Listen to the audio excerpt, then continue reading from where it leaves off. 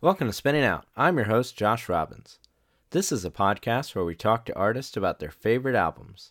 Today we're talking with Rob Pennington of the band By the Grace of God, Endpoint, Black Cross, a few more, and as you'll hear in the chat, his new band, Jupiter Hearts.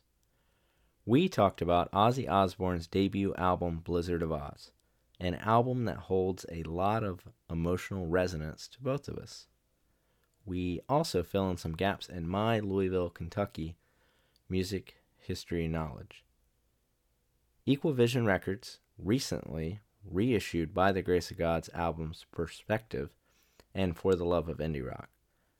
I believe copies still exist, but definitely act fast.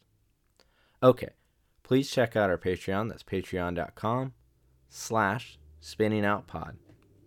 We have a whole other podcast series with my co-host Sarah Blumenthal. New episodes over there every week.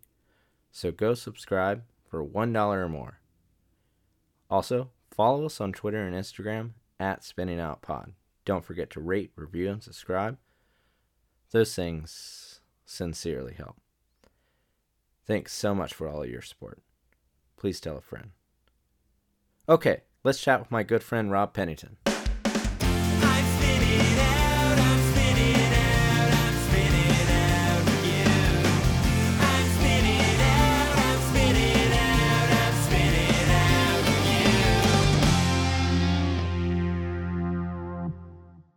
Hey Rob, how's it going?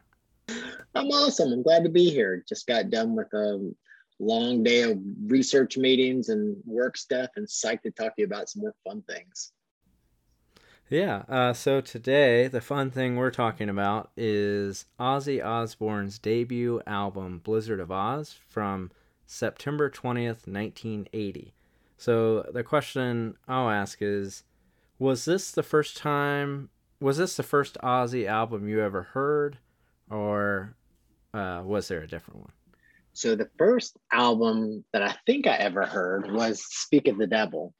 And so, I was a kid, I was, I guess, in middle school, and I had no idea like that those were mostly Sabbath covers, but I was just enamored. And I probably ordered all the cassettes through the Columbia House Record Company, where you get like 12 cassettes for a penny, but then you're locked in for life to order, until your parents have to bail you out when you haven't met the obligation and they're asking for money.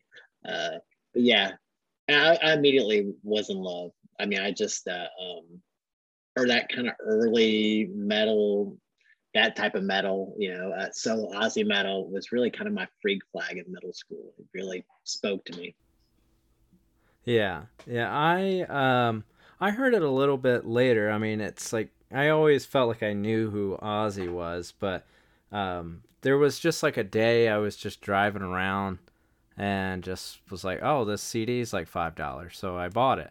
And I feel like even though I was like already driving, I felt like from that point forward, it kind of like changed my life. Like I never kind of sat down and appreciated Ozzy in that way. It was almost something passively that you hear. Like hearing Sabbath to me was almost like you could hear it at a football game. You Right. could hear Iron Man at a football game. So it's like I didn't feel like any personal connection with Sabbath. It just kind of almost seemed like something that was like in your house already if you somewhat liked heavy music, in a general sense. So that was my journey with it. No, But I just remember a lot of the older kids around the neighborhood, that we were your classic kind of suburb kids. We were in a kind of a lower SES suburb, I guess. And the older kids were listening to a lot of that music, and so immediately your ears perked up. And so I guess the gateway of that was like, oh, I want to do what the older kids are into. And then again, I was hooked as soon as I heard his voice. yeah, and I assume this was kind of before you discovered punk music, or was it kind of concurrently, or? No, absolutely. Yeah. This type Yeah. of metal was first. I think my first like concert, besides my parents dragging me to some bad country music thing, was Rat Out of the Cellar. Like, uh, So yeah, in middle school, this was my jam. But you know the lyric, like, well, we'll probably get there, but um, the lyrics really spoke to me early on, and kind of what I was, you know, things that were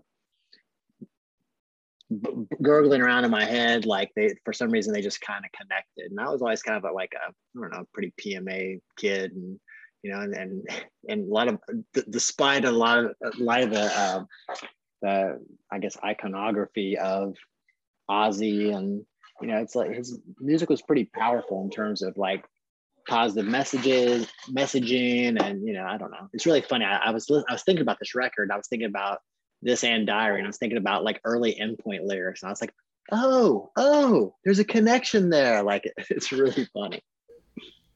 Yeah.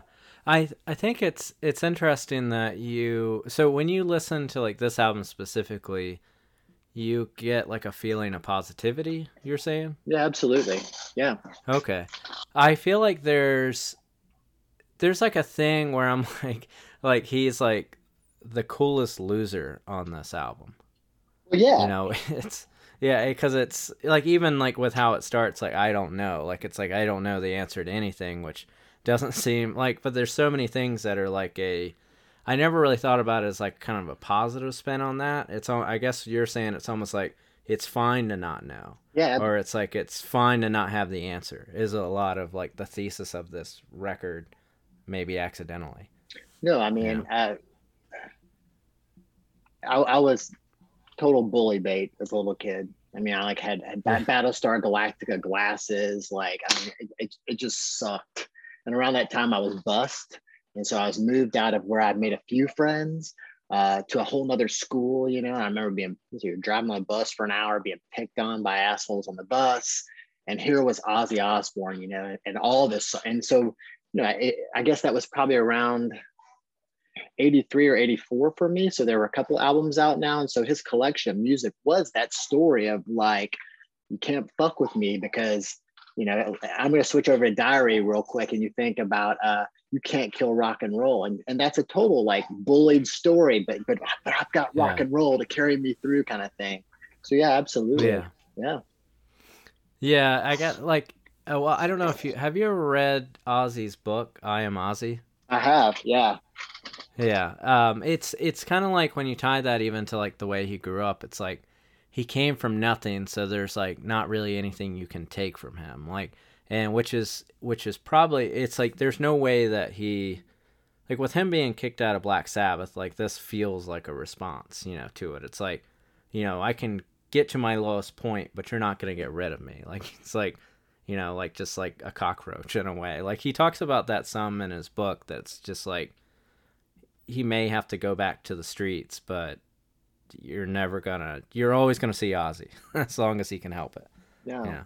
You know, it's funny that you mentioned that. Like at that time in my life, there was, I mean, my parents are great, but there was a lot of strife at home. My dad had quit his job to do something else. My mom was working late all the time, you know, in retail, you know, and around me outside of our neighborhood, I felt like, you know, there was this kind of classism kind of, you know, didn't feel good enough as a little kid, and saw my parents also.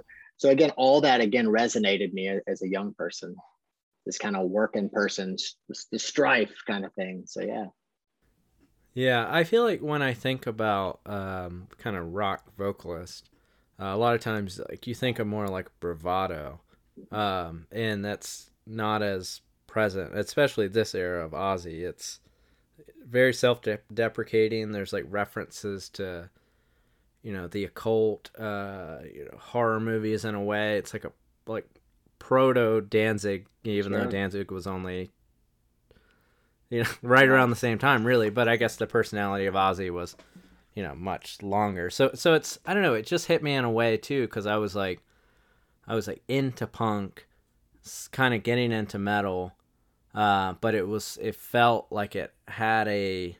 And people always use this, I think, lightly. Or, you know, they just say like, "Oh, it made me think of punk," but it really did make me think of punk, and that he wasn't putting on airs. Like, you know, like even with Iron Maiden, it's like, you know, and as much as I love them, it's a story about like, you know, whatever kind of story they're trying to tell. You know, that thing. Like, it's like, if the theme is like, oh, we live in the future, or like the theme is, someone built the pyramids, so Egyptology kind of stuff. But with Ozzy, it's like just guy. Yeah, it is. I mean, But there yeah, that theatrical narrative with Maiden, but with Ozzy, yeah, I mean, there are theatrics, but it's just really it's an extension of his exuberance towards performing. So like I look at him, we saw him a couple of years ago at like one of those Live and Loud concerts, and and his voice had gone out, right? He was just like, I'm so sorry. I apologize. He was trying and he wanted to make sure everybody had a good time. And you can sense real concern on his part. Not that, he couldn't perform, but the fact that he might be letting people down. Like he's still where he is. And I still feel that he loves the people that he plays for as much as they love him. And it's funny, as an aging, punk rocker dude who's been playing in bands now for about 30 years. It's like, I want to be that guy. I don't care about, as long as there's three people there, and I can play and I can make their day happier when I play music. And it's like, I respect that in him greatly. And I love him for it. I really do. Yeah. Yeah. It's, I guess, going into kind of the story of it, like just thinking about the shift from, as like I Am Ozzy, the book kind of paints, like going from Black Sabbath to Ozzy, and then like finding Randy Rhoads, who was in Quiet Riot, I believe, right before that. And just like, I like to think like, where would Randy Rhoads be now, like if he had lived, and I know I'm kind of jumping ahead, but it's like when I think about this record, there's so much like, it feels like a classical album, but in really the best way that I can put that. Like every time I go back to it, which is like multiple times a year, it really surprises me like how almost like not heavy this record is, but I mean that in a good way. Like there's so much like good space in this album that I don't feel like we're like used to hearing as much anymore. And so it's like, what would he have become? And it's a thought exercise that none of us would really have an answer for, but it's so interesting to think about. He would change, in response to, the listener community potentially, and then we would gripe about, how he's not as good as he used to be, or so forth. But his unfortunate death again kind of sealed him in this like tomb of like excellence, where we'll always be like, oh my God, Randy Rhoads forever. And again, it's not because and it's also because he was just incredible. I mean, he really was. And just the riffs on those albums, the ways that he made sounds kind of happen, like it's just fantastic. Yeah. So I guess like as we go into, I don't know if you had comments about like any of the tracks, we can kind of go through it. I mean, I could for sure. It's funny. I was thinking about, I love Suicide Solution.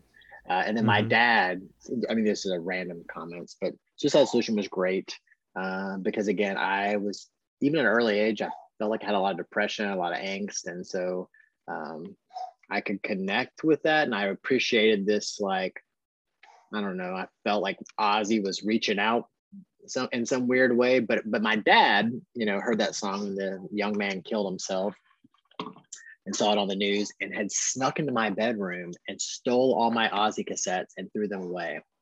And I was like, what's going on? It's like, I was so angry and so mad. And of course, I had to buy them all again later. But I remember that was really the only time my dad had ever, I don't know, stop me listening to music. I mean, he plays guitar and plays in bands, and like, so it was really funny. But I think he took it so seriously, of like, oh my God, my son might kill himself, and so he went and took all those out. So that song was great. It's funny, I was thinking about like, I remember driving with my parents down to some fishing trip somewhere, and I was in the back seat. I had my yellow sports Sony Walkman, and was listening to Revelation Mother Earth, and was like, it was like, Mom, and tried to explain to her the importance and how the song was, speaking to the future and environment. And again, as a middle school kid, And then it's really funny. After you asked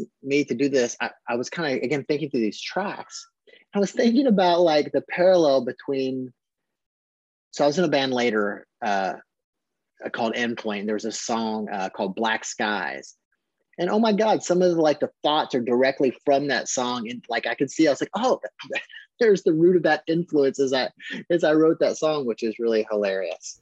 I do like the I Don't Know song is powerful. And this is, I don't know, again, I'm kind of rambling, but I had a really fantastic mentor, guy a couple of years old, and I was this guy named Myron Hardesty. He was delivering papers and said, hey, you want to come deliver papers and help me on the weekends? I was like, sure. And he was a couple of years older and was a real critical thinker. He'd also experiment sometimes, maybe with a few extracurricular drugs of some sort. Yeah. But we would have these crazy conversations. He'd come over at 3 a.m, knock on my window in the basement. I'd crawl out, and we'd have these big discussions, and so he was turning me on to like all these different things that I felt at that time like I just wasn't like capable of handling, or didn't have the language ability yet, or I was just a little kid, to kind of understand. And so I remember that song was like, I don't know. And then I carried that through also as in a lot of the bands that I played music, or I'm also in the field of, services where I will support families and kids with disabilities. And sometimes there was a lot of pressure within that, but also as a music person, there's something that we always kind of connect a lot with people. We get a lot of feedback. And so the idea was that like, I don't always know, because things just start, I don't know. It help deal with that stress of like, you don't have to know everything, you're not supposed to. So yeah, I just love almost every track on that album. I mean, D is pretty, but it's not my favorite, but the rest are pretty awesome. Yeah, I think the only, if there's like I like the song D, and I think but I think what's weird is like with it being next to Goodbye to Romance, kind of like going from like a down song to like an instrumental that's still kind of in the same vein. Like you kind of get, there's like a sequencing issue sort of with that. But even with that said, I feel like it's like it's not that long of a record for what it is. Like it's only 9 songs, and D is like 2 minutes, if even. But yeah, even when I think about like when I first discovered it, I remember, I guess, going to my personal story with it. Like I was just like kicked out of my parents' house, and I was 17 years old, and I was living on somebody's couch. So this was basically my first night away from home, or the first morning away from home. Like, so I had spent the night on someone's couch, and then I was just like driving around because wasn't sure where I was going to live. And that's when I bought that CD for $5. And then I just drove around listening to the album for hours, especially Goodbye to Romance. Yeah. Because I feel like there's so much like, it's like everybody's having fun except for me. I'm the lonely one. I live in shame. Yeah. Like Goodbye to Friends. Like it's also like there's so much like this is like it's just a suicide record. Like it's like it's almost like an idea of like what would have happened to Ozzy had he not kind of been rescued by this album, or doing the solo thing. Like it's almost like he had written all of this in his diary in certain respects, and we're just we're getting him out of the hole. So I felt like I related to that in that moment and didn't expect to. And it's always kind of been like a go-to. It's kind of like when you're feeling kind of bummed out. Yeah. For me, it's like you listen to a bummer song, which seems like the inverse, but it's like if you can kind of hear somebody having the same feelings as you as something, you definitely don't like feel alone with it. And I assume like with what you were saying with like growing up kind of I guess class issues, I assume you grew up in like Louisville, so I know what that town is like. Yeah, it speaks to you in that way, like, and I know we've already kind of stated that. It's funny. I'm enjoying this conversation with you because you're like, oh yeah, it spoke to when I met PMA earlier. I think it was just I don't know, just healing in some ways, again, it kind of helps soothe the spirit that you're not the only one in that situation, but it also, provided, good old Crazy Train and other, this kind of some positive messages within there. It's really funny. One of my favorite songs on this record, and this is going to sound silly, but I also in middle school, I was just trying to figure out what the hell I was doing in life. I was,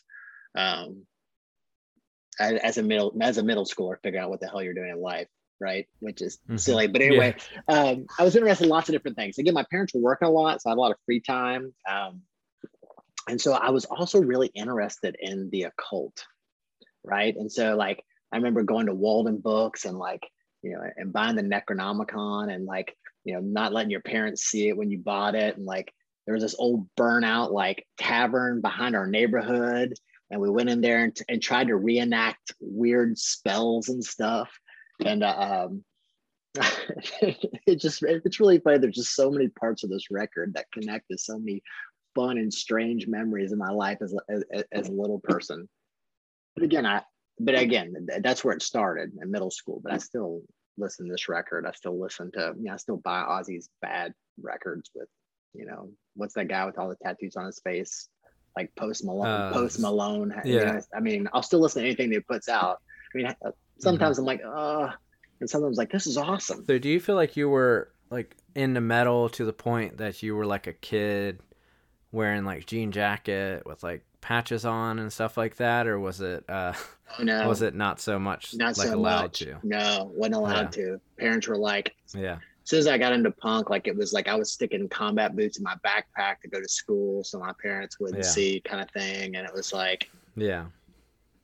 wasn't until my parent, my mom is, my parents are great, and they were doing what they were doing, they what they knew. But it wasn't until, probably around 15 or 16, my mom's like, oh, he's not getting out of this. And so she would, be supportive, drive me to shows. I get grounded, and she would, and talk my dad into letting me out of it. She was kind of supportive because she saw that I was struggling, but saw that I was really happy with this. Yeah.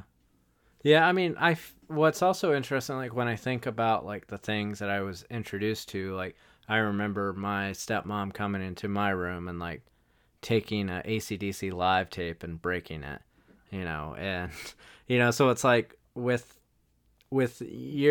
some years, a little bit of years between us, and probably even kids younger than me, it's that's potentially still their journey. Right. There's still people 15 years younger than me that they had a similar trip.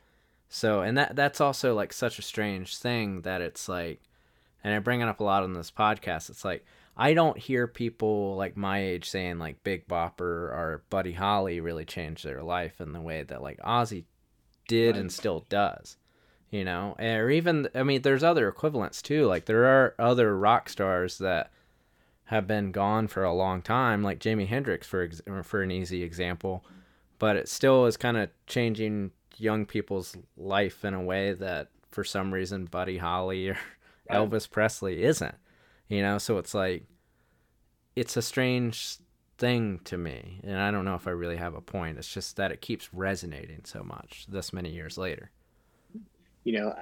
If you scaled out really far, right, you just kind of the fact is that people always are in this kind of dichotomous way of thinking, this kind of us versus them. And in some situations, people just end up feeling like the them, and they find, and there are certain artists that speak to that, and I think that's always going to be the case, because I think humans are just really good at looking at difference, and then when we don't know what to do with it, we like to, coerce and oppress and make people feel shitty about themselves. And so there's always those albums that do a great job of capturing or connecting with those folks. And so, I don't see, maybe millennia from now, we have evolved, but I think there will always be generations of people that just need some voice from afar on an LP or an MP3 or whatever that just kind of reaches down to them and kind of, I don't know, gives them some sort of grounding. Yeah, maybe Buddy Holly should have been asking more existential questions in his songs. That's right. like, because he needs the help now. But but every time like Crazy Train starts, I feel like I've heard like okay, it's the same feeling as like when Enter Sandman starts, and I'm like I've had enough. But the difference is I'll have that initial reaction with Crazy Train, but then I catch myself listening to the whole thing. You know, it's like I'm like, oh, I've heard this a bunch, and then I'm in it. You know, with Enter Sandman, it's like heard it, skip it. Yeah. You know, so it's like I'm still like sucked in on what is like the most overexposed track on this record. No, I agree. Somebody just posted. There, I saw a post in the last couple of days. Somebody was like, "Come on, people! Isn't everybody admits that the best part of the Crazy Train is the first part, and the rest is garbage." Garbage. And I was like, "No, no."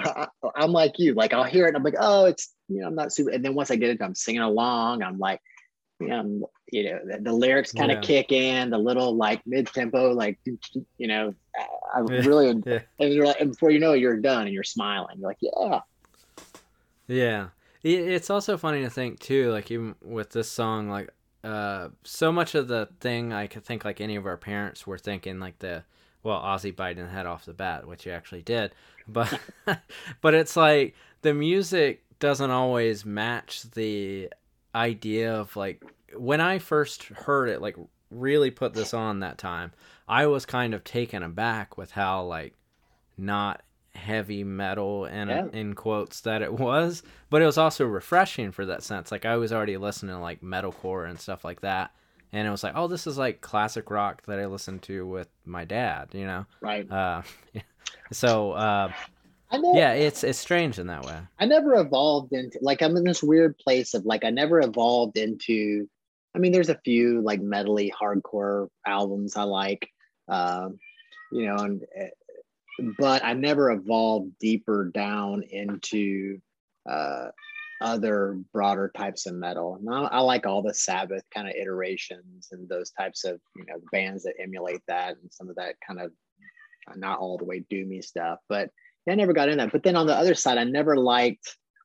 Like I shut off solo Ozzy, but when all the other stuff right after that kind of kicked in, like Motley Crue, Girls, Girls, Girls, and Poison, and even Guns N' Roses, like I never really got into those. I was like, no, I'm done. And it might have been this connection between right then I made the shift to punk. That's what I was really into at that time. But even going back now, like I see a clear line of demarcation between these type of records, right? And then even the first two. I know I'm supposed to be speaking about one record. I've talked about probably everything but this record. I love rambling on this podcast. It's my favorite thing to do. But looking at the difference between these records, even the first two Motley Crue records, like the first Rat record, all those things that came. There's a clear line between those 1 or 2 years where everything else came after it, and I just don't care. I just stopped caring about any of that at all. Yeah, I mean, did you get into things like, I don't know, like Y&T or... No. I did like Wasp. Okay. Yeah, like UFO and stuff like that? No, not really. Yes. No. So, really, Ozzy, and I know there are probably other things, I guess, like Judas Priest or, Iron Maiden, which I feel like if you like Ozzy... But that's also, it's a parallel there. It's like they were from, in such a quick time frame, it's like they were from like a before generation, but they were really like doing it essentially the same time. Like even when you read like Motley Crue's book or that movie that came out on like Netflix, like whatever time was that last year? Who knows anymore?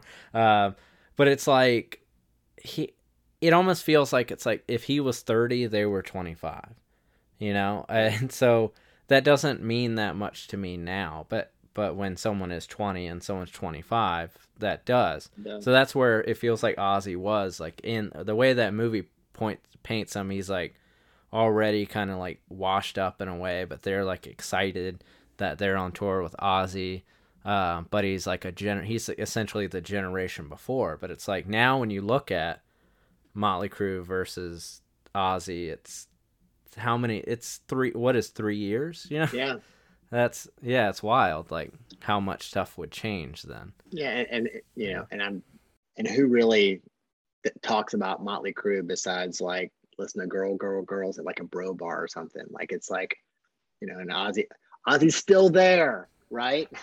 Yeah. I guess that's my Yeah, that's perspective. well, I think like I don't know. I guess it's Sharon. Like it's like sometimes when I think about it, I'm like he owes so much to whoever is kind of constantly reinventing him. You know, like we've already said it a bunch. Like this record's amazing. Diary of a Madman's amazing, and really he has. There's a lot Sure. after that that are really really good.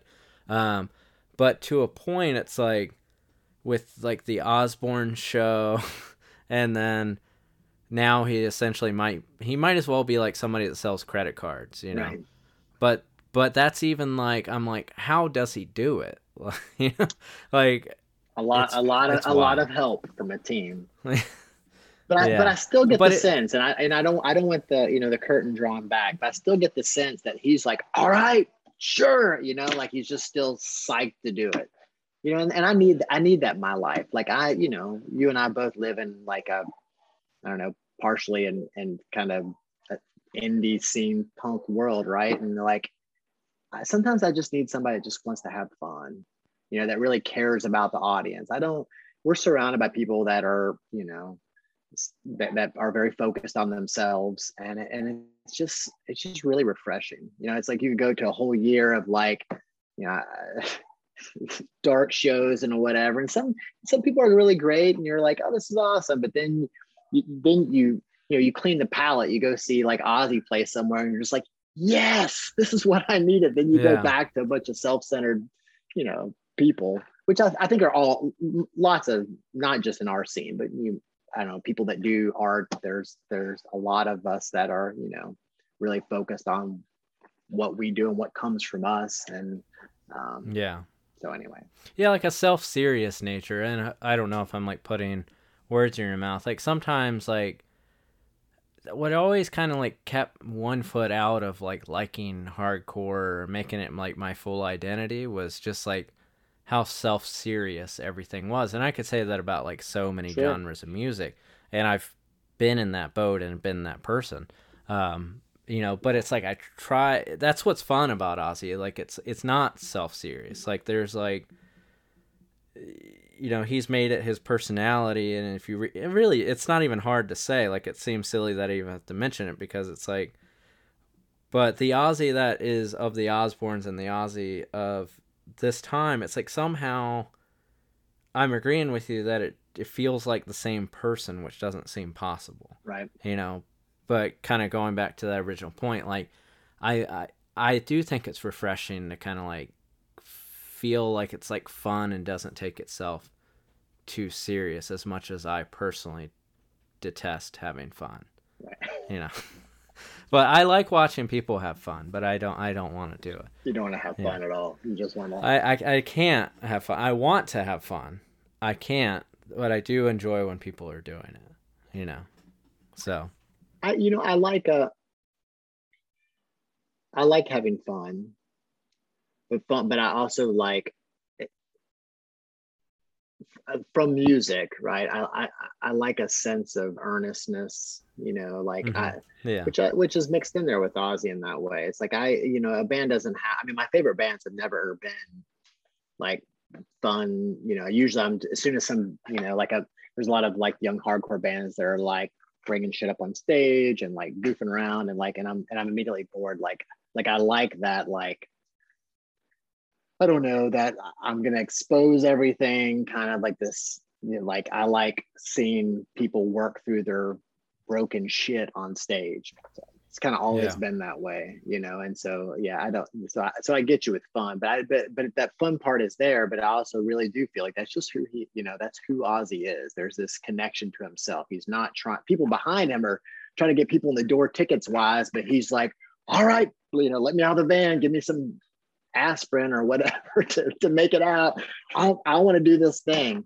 And he connects to that person, you know, and yeah, I don't know.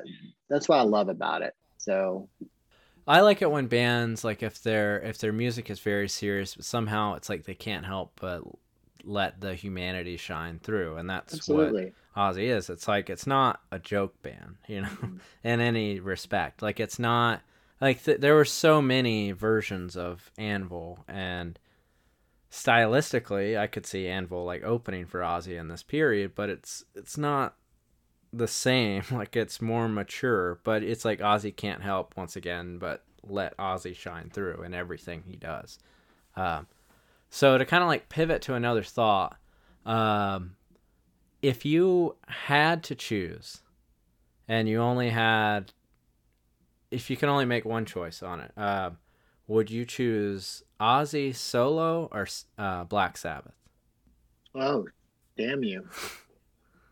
So, so because I'm a biased personal lover of Ozzy, I guess I would pick Ozzy solo. Mm-hmm. Though I probably break out Sabbath records, you know, as much or more um, than I do solo albums these days. But that there, yeah.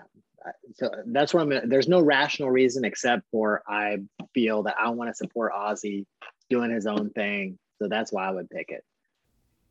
Yeah. And there's a whole giant catalog, and again, there's little smidges of songs that are like good. Like on Black Rain, there's a song that I don't want to stop.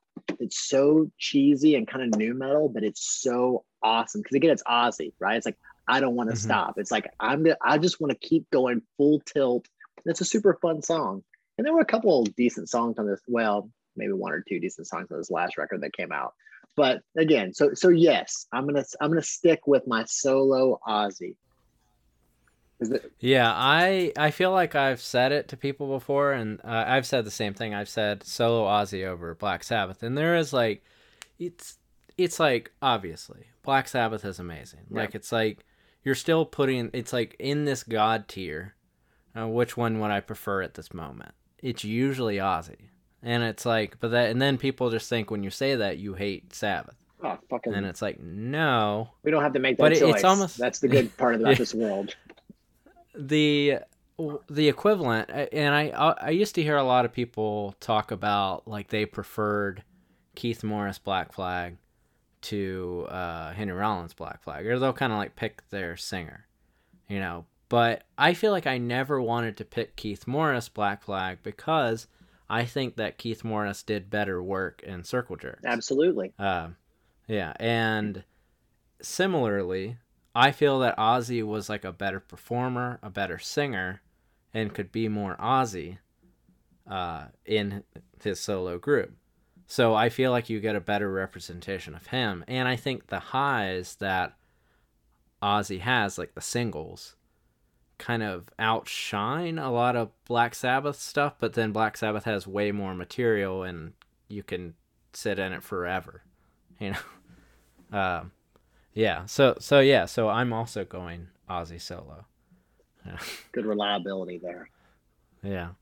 But if you had to choose, would you choose Dio or Ozzy Sabbath? So I also love Ronnie James Dio. I love him. He's awesome. But Yeah. I would pick Ozzy Sabbath. Yeah. A lot of times, just to kind of like also rile people up, I tell people that Dio Sabbath is better. I mean, But yeah, Dio has a better range as a vocalist, I think. There's yeah, some cool things that he can do, but just that sound, that the pocket of Ozzy's voice that just makes me feel comfortable. Like I'm always gonna pick that. yeah. It is funny that it's like they kicked Ozzy out, and then essentially they were making in ways relatively similar music away from each other because that's when Ozzy became, or that's when Black Sabbath became more of like a hard rock band in that same way, like riffy, Right. I guess, like faster and riffy. And you could say definitely onto like Diary of a Madman and after. That it's funny that track. It's like they kicked him out, I guess, so they could shift, but he made a similar shift with them, you know, accidentally. I don't know. It's very strange to think of because it's like Ozzy solo feels slightly more akin to Dio Sabbath than Ozzy Sabbath, So, yeah, I don't know. Getting trapped in my mind exercise. No, I mean, if you think about it, and again, this is not so from I don't know, a human behavior thing. I mean, I'm sorry, that's kind of what I study, right? Oh, you're good. Is this idea of that we respond to our environments, right? So if there's this global shift in listeners and what people are into, you would see bands. It makes sense that at the same time, multiple bands will be making this shift towards these types of riffs. That's why you see like these kind of phases of music or these generations. Oh, they sound like this. They sound like this. Is because people are shaped by their audience. We like to think that everything pours from within us, which it does. We bring our own experiences to that, but realistically, if you write a song over and over again and nobody ever listens to it or cares about it, after a while, you'll be like, well, I'm going to do something a little bit different. It's just the kind of the way human behavior works. So it's not super surprising, but it is cool that happened. Yeah. Well, another thing, I was reading something about like an interview with you, and you even mentioned like how big of an influence Ozzy was to you. I think it was like an interview that was like a text interview that you had. Yeah, I found it. I Googled your name and found it. And so I never really actually made the connection that even vocally, I know you've mentioned a couple times in here, that, and now that I hear it, I can't like get it out of my head, but to think about like you using Ozzy as an influence for like By the Grace of God or Endpoint, it's very interesting to me. It's really funny. People have said that there's also this strange like, I also really loved Gee growing up, and so like early on I always like would carry my notes out. And I had this kind of like kind of thing going on. So yeah, those are both big influences. Things I kind of had to get out as I got older. I like in By the Grace of God, early By the Grace of God, I sing so kind of high and yelpy. It's like, which is hard for me to listen to anymore. But definitely that was influenced by both those guys. Yeah. Yeah, I actually, when I first heard By the Grace of God, that's actually what really drew me to it, because it felt like, I mean, it just felt like slightly different. Like it was like the music was heavy as it should be, and things of that time, but it really like made it stand out from like the pack in my mind of that kind of era of kind of hardcore punk, So good old Ozzy So Osbourne. Take the compliment. Yeah. Yeah. Have you read about the kind of lawsuit that happened along with some of the reissues? Not in detail. I kind of have a general sense of what happened. And people said it was all Sharon or whatever. Yeah, I don't know. Yeah. Yeah, like with it basically was like simply put to like, I mean, I guess it was Bob and Lee that played on this record. So obviously it was Ozzy, Randy, Bob Daisley, Lee Kerslake, and Don Airey. So primarily like Bob and Lee were replaced on the reissues for a time, and that's when Robert Trujillo like replaced all the bass tracks so that they didn't have to pay Bob Daisley royalties, Which is disappointing and fucked up, Yeah, but then when it kind of, I guess, fans caught wind of it, or probably other court cases, I would assume it wasn't just fans. That was like, you can get that version, but that's not the common version now. Like it was restored to the Bob stuff, and I think they settled that out of court with it. So, I guess pressure from the courts or whatnot. So I don't know if that like happens to you too, where it's like something that you liked as like a kid, you don't like have like a critical lens for it as much. No, absolutely.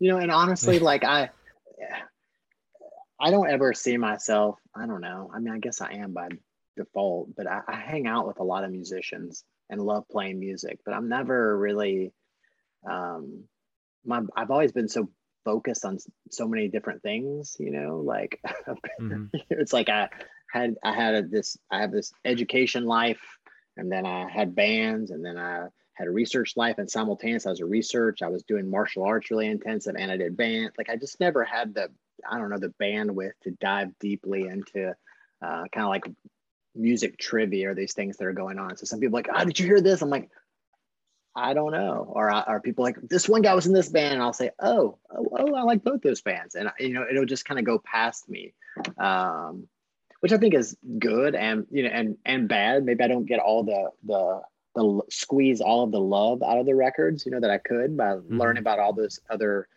interesting features.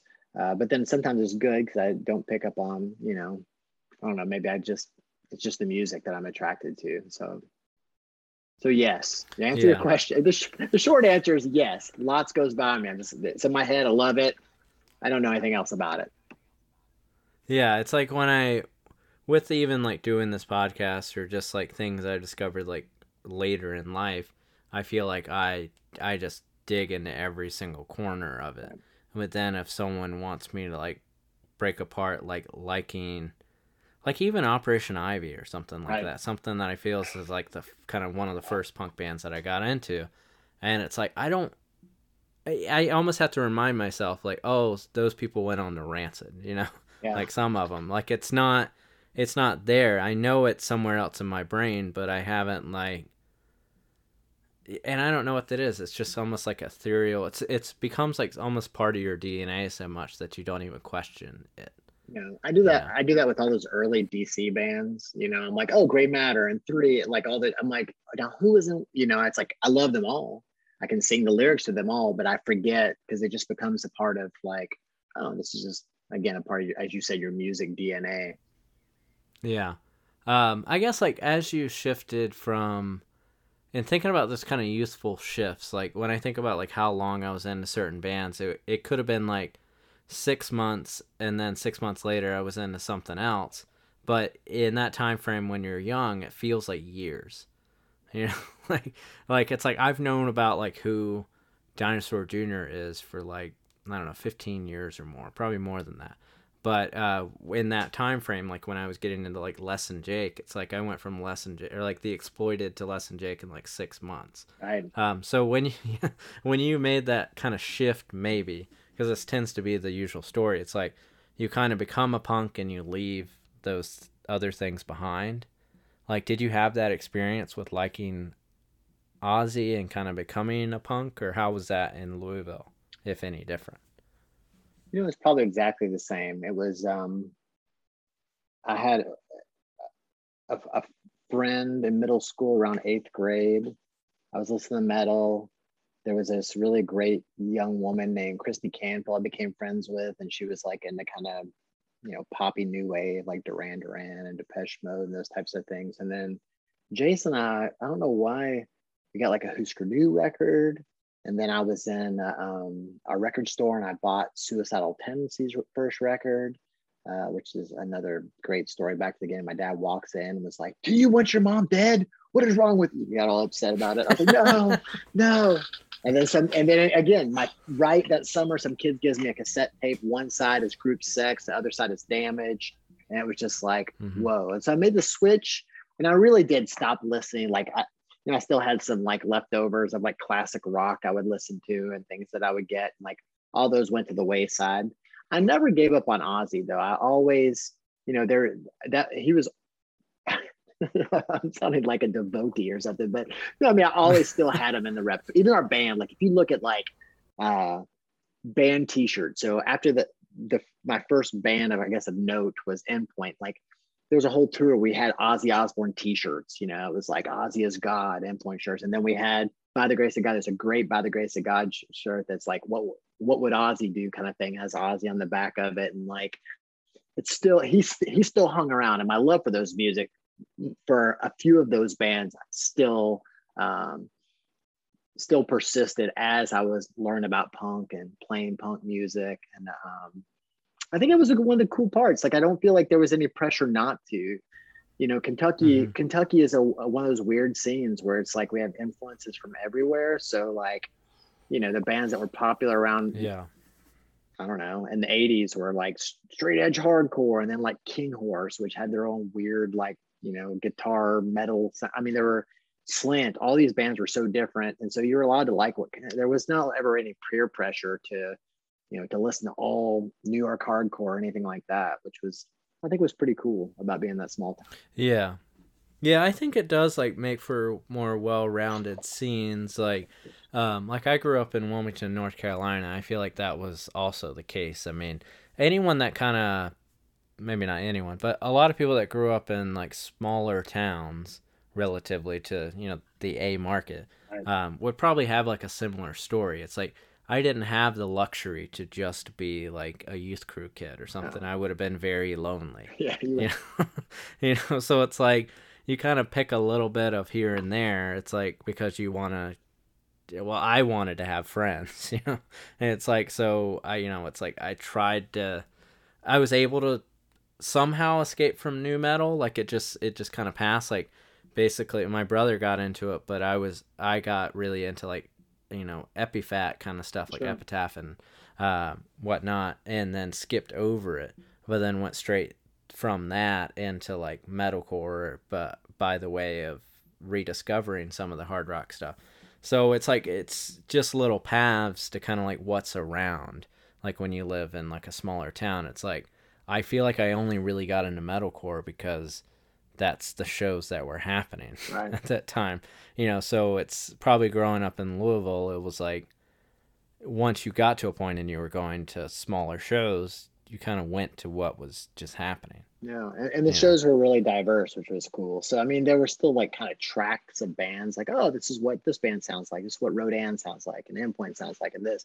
But we all had little fringes, you know, like of like, oh, how our friends would influence our own music. So again, those channels weren't direct emulations of something from the other towns, but they all kind of bled together because we were all friends and hung out and kind of influenced each other in certain ways.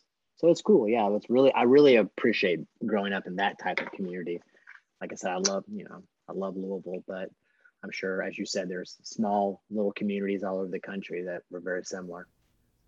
Yeah, I mean, when I kind of think about it from a distance, like thinking about the Louisville scene, like even like circa probably like 2006 or so, like when like Young Widows were really popping and like Lords was like another band, like the diversity that I would hear, and then even when people were like, "Oh, you should check out Slint," which wasn't a current band at the time, it was like there was always like so many different touchstones, and having I think also like having family from Louisville, like my grandparents and my mom, there was always I felt like a connection, but they were just easily put, just a lot of great bands that come from Louisville, and that's always like mind-boggling, but not like in a negative way. Like it's like, what is it about Louisville that cultivates this kind of thing, or is that even actually the case? You know, I don't know. I mean, I don't know. It's like, you know, if I said yes, then I'm obviously biased, right? So I don't know if it's the Yeah, yeah. case. I will say there are a lot of great people there that people Uh huh. um, there is, you know, I'm sure there are economic factors, there are structural factors in the community that drive kids to find these other areas. And then people like, you know, people grow and switch and connect. So like bands will um, form out of two bands, right? So, you know, they're like, oh, then it's something new. Like it's very ancestral in certain ways, but like, but again, there's always new members coming in. And I think it's really different now. Like, there is a reflection on that kind of early Louisville music, but there's a lot happening now because a lot of people have moved to Louisville. And so these like kind of units of people, you know, have kind of jumped in and been added by somebody from another town. And so you're seeing this even kind of further evolution. I mean, Louisville's a still really cool town and it's still pretty cheap to live in. So people are still kind of migrating and finding their way there. Yeah. So I guess like kind of thinking more about the Louisville scene, uh, like even like going back to Squirrel Bait, which I think is one of the best like hardcore bands that have come out of Louisville, which they were children, Yeah. at the time. Like I love that record. Like I don't think people really talk about Squirrel Bait, but also I'm not super surprised because it is a group of children that played punk. you know.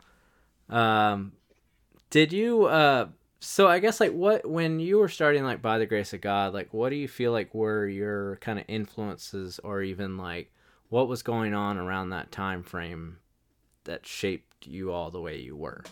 So let's go back further, I guess, because I think when you're trying to connect those earlier bands together, I think we have to kind of start with Endpoint. So my first couple bands, I was in a couple early bands. Only one recorded anything, Death Watch, and that was kind of precursor to Endpoint. Um, I was in love with a couple bands in town. Like I just like went to their shows. It was so exciting. There was a band called Solution Unknown, which had future members of Slint in it. Uh, just a fantastic hardcore band. And then there was also Malignant Growth, which was a little bit before my time, but they evolved into a band called Fading Out, which I was on Drag City. And they were furious, right? They were so like fast, and they'd done some shows with Minor Threat. So again, they were in the early 80s, kind of right before I jumped on the scene. But I remember that the guy I mentioned earlier, Myron, had one day he gave me this cassette tape and says, "I think you're old enough now." And it was Malignant Growth, and I was just like, and a Fading Out mix. I was just like, oh my God, this is incredible. So again, lots of things happening. I mentioned a little bit earlier, a lot of stuff happening in my life. I just met, started kind of working my way into the scene, making more friends. There were a lot of shows that were happening. And then I was in a band called Food Fight that played a couple of shows. One of my favorite shows, we got to open for Soulside, which was really cool, with this guy named Jason Graff. And Jason Graff was really good friends with Duncan. And so Duncan, they're trying out for this new band, Death Watch. And Jason's like, "You've got to let Rob sing." And Duncan, Duncan just told me this story last week. He was talking about it. And Duncan was like, "Oh no, Rob rolls around the floor and it's just a mess when he sings." And then he's like, "No, you've got to do it. Have him." So Jason had me over, and as soon as they gave me a microphone, I started rolling around the floor and running all over the place.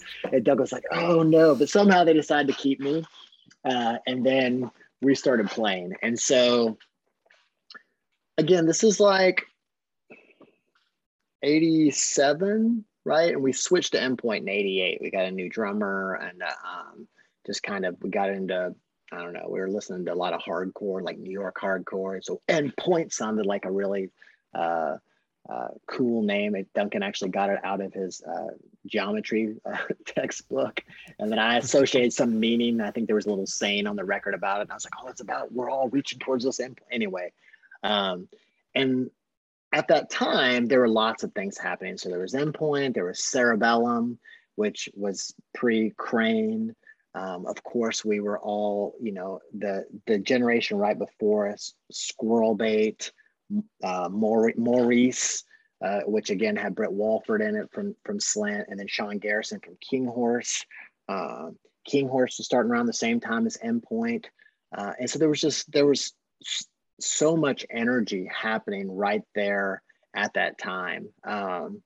My timing's always off a little bit, but right after, maybe around the end of Cerebellum, I think Rodan started playing. So this is maybe 1990, I think. Like Jeff Mueller and Jason Noble started doing things. They were amazing influence in the scene. There was Scott Richer, who was doing Sunspring.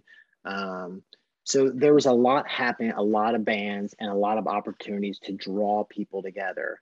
And so between all of our friends, not much to do in a Midwest Louisville town, shows started getting really big. And by the early 90s, us or Endpoint Endpoint or King Horse would draw, 600-700 kids almost every show.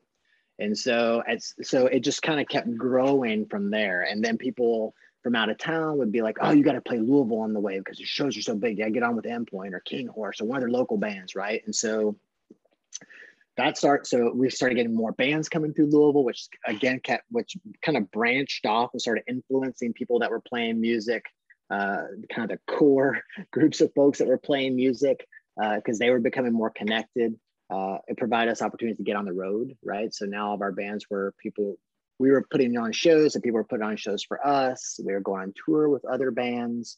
And then from that time, again, my timing may be a little bit off by a year or two, but kind of around that 90s point, then other bands started emerging too. So you think about Falling Forward and Kendall's and Crane, all these other bands started kind of going their own way and doing, kind of what they did.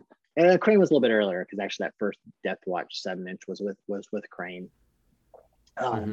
And so you had this giant, like crap loads of bands, people coming through huge shows. It was extremely reinforcing, right? Play a show and there's just like, oh my God, everybody. And there was such a strong sense of community. It was really tough, I think, because at some point, people got used to it, right? We were like, oh, we're expecting, if there wasn't like 200 kids at a show, people would be like, oh, that show didn't do very well, which is like nowadays, like, oh my God, that's amazing. And so that was happening. And then Endpoint broke up. And there was a little year period. So at the end of Endpoint, Duncan started doing Guilt. And again, your question was what was happening when By the Grace of God started? So Duncan was doing Guilt. Guilt was growing in popularity and was great. They're actually re-releasing Bardstown Road Ugly box at the end in the next couple months, and they remix it. It sounds awesome. And then I was in a band called Amaroke, and we did a little tour and didn't really record anything. But I was kind of like figuring out what the fuck I was doing, right? So we went from this band where there were huge shows. Somehow, not because of our talent, but we were able to connect with people. So we'd play towns and there was this kind of real big emotional expression when we played. Like we would, stay after shows. There's a lot of like talking to, there's like a magnet. When people weren't feeling well, they'd want to talk to you for hours after the show. And here I'm like, 19 or 20, 21, like, don't know what the hell I'm talking about, but trying to be comforting. I don't know. But anyway, there's a very personal connection. Yeah. People that like that band really like that band. And so all this responsibility, all of this connection was there. And then Endpoint broke up. And it was like, what do we do now, right? There weren't other bands that were drawing those numbers of people. Because I think Endpoint King Horse broke up around that same time or right before as well. So shows were suddenly not as big. Like I was floundering, figuring out what the heck I was still in school, but I was like, obviously not just satisfied with that because I just had this 7-year intensive experience with these guys. And then I found Amaroke, which had Tommy Brown in it, who played drums, who was in By the Grace of God. And then I can't remember what happened, but there was a conversation around hardcore. And the fact that at that point, there was a lot of militancy had started happening, right? Yeah. And so I think that like there was Earth Crisis, there was this like, or there was all the things that were happening in the straight edge scene about, like things happening in Salt Lake. People were kind of developing straight edge gangs. And we thought that we actually thought that we planned, we was like, we can do this. And we had a discussion that we could provide a counter narrative. Right. So we could have an alternative, like we could still play that type of music, that fast, straight edge sounding music, but we could not be one of those bands.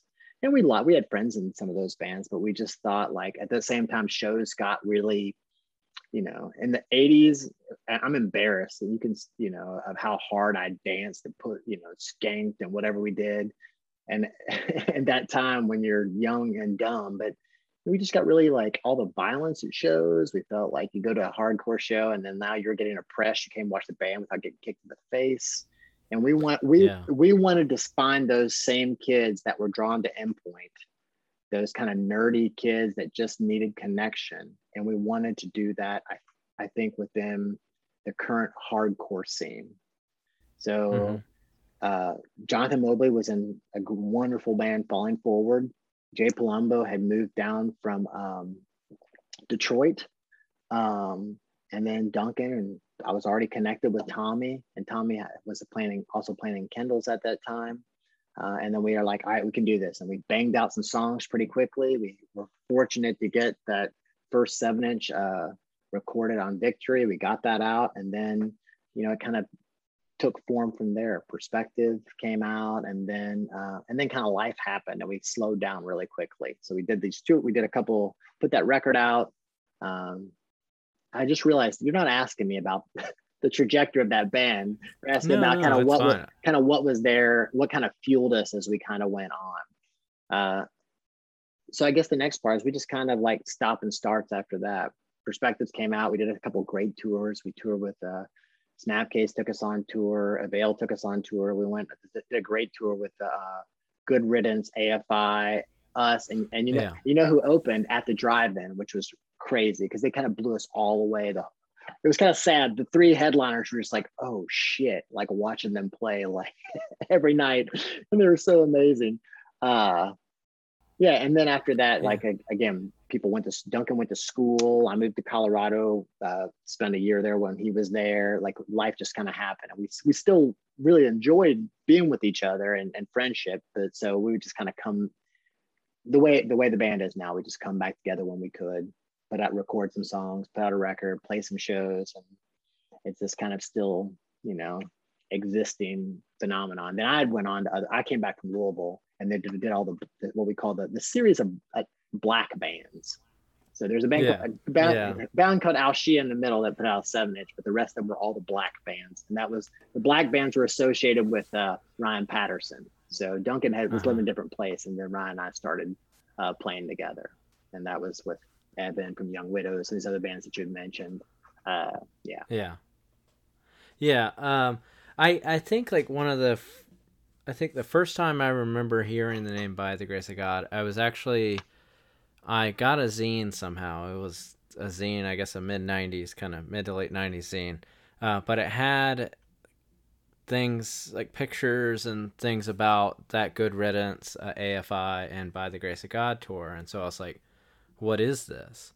And then it was like I could still like Google things at that point, but it was still like took a lot of digging. And that's when I discovered By the Grace of God. So it actually was very insightful to kind of like lead for me personally, like, leading up to like in point 2 By the Grace of God, like kind of like what that looks like. So, and also I had this like narrative in my head because I believe this was at that kind of changing point of AFI. And there's no real fact to this, but I like to think that almost like By the Grace of God and probably Good Riddance too, really in a way influenced the sound, the style shift in AFI. But I'm trying to figure out like if I had my years right in this like fictional scenario that I've created in my mind, because that was Black Sails in the Sunset, I believe, that run that you all did together. You're right. I believe it was, yeah. I mean, I don't know if we had any influence on them at all. I mean, they were super fun guys. Again, I haven't followed as much the types of what they've done. I know they just released something just now or getting ready to, but I just remember they were fantastic people and really fun to tour with. Yeah. But yeah, that was kind of I think out of those relationships, I mean, we loved Good Riddance, and Duncan actually did a little tour with them. Like they needed a guitar player and kind of stepped in with them a little bit later. But I think the strongest connection we made out of those bands were with the Good Riddance guys, and not the Good Riddance guys, the AFI guys. One more time, at the drive-in guys, because they were just corny like we were. They were like backwards from El Paso, we're from Kentucky, and we're like, let's get naked on stage. I remember playing in Nevada, and Mario just runs out completely butt naked, like, that's something we would have done. So yeah, we were. Yeah, I remember there was a point up until like the early mid 2000s where there's a cutoff on it, but people did like to get naked at like heavy shows for a long period of time. It definitely doesn't happen anymore, and I'm not mad about it not happening, but it seemed like there's so many like hardcore like heavy music stories that end up with somebody getting naked. We could do probably an hour and a half podcast on Endpoint and nudity, and it would not be appropriate. And it's No. probably traumatic at that time. But our band members, I mean, the things they did with feces and nudity, and it was just outrageous. Yeah. I guess like one thing I was always wondering too, like in regards to By the Grace of God. Um, so what? So when you said like Perspective came out, and then it kind of fits and starts, where does like For the Love of Indie Rock fit in there? So that was before. That was the first thing that we did. So we sat Because that was down. '96, right? Yeah, we sat down and we're like, oh, and somehow we made this connection with Victory. I think we had met Tony. I mean, I'd met Tony Brummel at a show, um, and they were going to put out our record. And then I remember like, oh, we got to write these songs. And so we wrote those the first 8 songs. I think there's 6 on the 7-inch, but there's 2 more on the That's yeah. yeah. And then That's why in my head I'm almost making an album because of those extra tracks. Because since I'm looking at it in kind of hindsight, like it always has those extra tracks. But I guess what you're saying, like Victory, probably if did they do vinyl at that they point or did was it vinyl. like CD? Yeah, they did So vinyl. that might have only had the Yeah, 6 and then on the and vinyl. Equal Vision just re-released those, and they put it all on Yeah, like an album, so it's like the real deal now. And it put a great. yeah, What I love about those re-releases is they put a we did a great cover. I don't know if it was great, but I love doing it of Chutes and Ladders, and so hmm that's on the Perspectives re-release. yeah, yeah. And so yeah, that recently came out. That was like very recently came out. Yeah, So look at that. Look at us. We're promoting a recent release for you. there you go. um, but yeah, and I guess like kind of shifting to the present as I let you go since you've been so patient with me. Um, so currently in Charlotte, where you've lived for a few years, you're currently playing in a band called Jupiter Hearts. So you don't have any recorded music unless you're holding out on me. No, So just practice tapes. No, we yeah. So yeah, I moved here for a different professor job at UNC Charlotte, and so again, kind of fish out of water. Thought it was kind of sad, My whole life has been people, giving me opportunities to be a singer again, which is great. But anyway, I came here, made the yeah, switch. The part of the switch is I knew I'd be giving up a lot of the connections in music and Louisville music, and so by serendipitous that our department chair used to book hardcore shows in the late '80s in West Michigan, and oh he was a wow, great guitar player, and he was playing in a cover band. I was like, "Well, do you ever play originals?" He's like, "Well, I probably could," and so we formed the band with him, and then another great guy, Tim Kriependorf, who is saw my bands in like 1992, saw Endpoint play in Germany, and then saw By the Grace of God in like yeah, '97, and somehow he lives here and he plays bass, and so, and then Scott Wishart at Lunchbox Records yeah. plays drums, and so we've got about 12 songs, and hoping to record some stuff this fall, and it's kind of been a blast. It really has. I guess like if there's any, is there any way that we can connect any of this back to Ozzy in some certain way? Well, I mean, and the most obvious way is, he's unstoppable, and somehow there are people beneath him that have helped lift him, so he can be that voice box. I'm not. I really, it's like, I mean, I know that I contribute to the bands. I write the lyrics and do whatever, but I couldn't do anything. Duncan, drove those bands, Uh-huh. and then when I moved to after 2000, it's like I met Ryan Patterson. He was a big driver, an extremely talented music writer. And then I thought, I was like, oh no, I'm moving. I won't be able to play music anymore. And because we ended with Black God right the weekend before I moved to Charlotte. And then, here I was again floundering like on this music. And then now there's another group of fantastic people that, are giving me a great opportunity to play music again. So I think that's how Ozzy is, right? There are people, Sharon Yeah, and other musicians that step in to give him that opportunity to do yeah, the thing he loves. So yeah. To let Ozzy be the best version of Ozzy. So in the same way, like these kind of groups that you're able to assemble, like allow you to like give the world a little bit more Rob Pennington. Well, I don't know if that's a gift or a curse, but yeah, I'm not comparing myself to Ozzy. I'm just saying that somehow I've lucked into some really amazing, super talented people that give me an opportunity to keep doing what I love the most.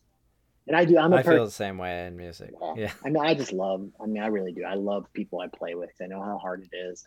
And you can ask the guys now, I still kind of jump around at practice. Like it just turns on. Like, I just love playing music. Don't think about it. Nobody has to be there.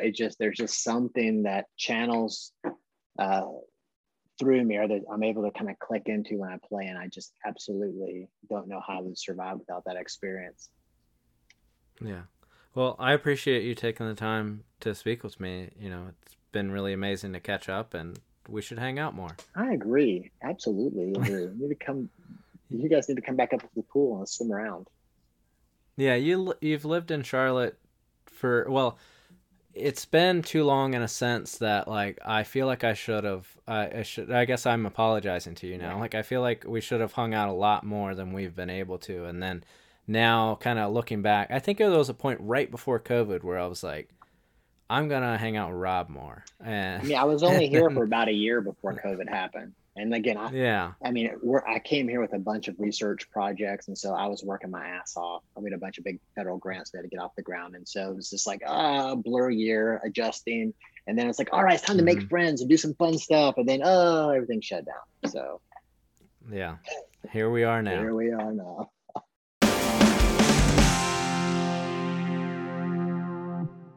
Welcome back. Thanks again to Rob for coming on the pod.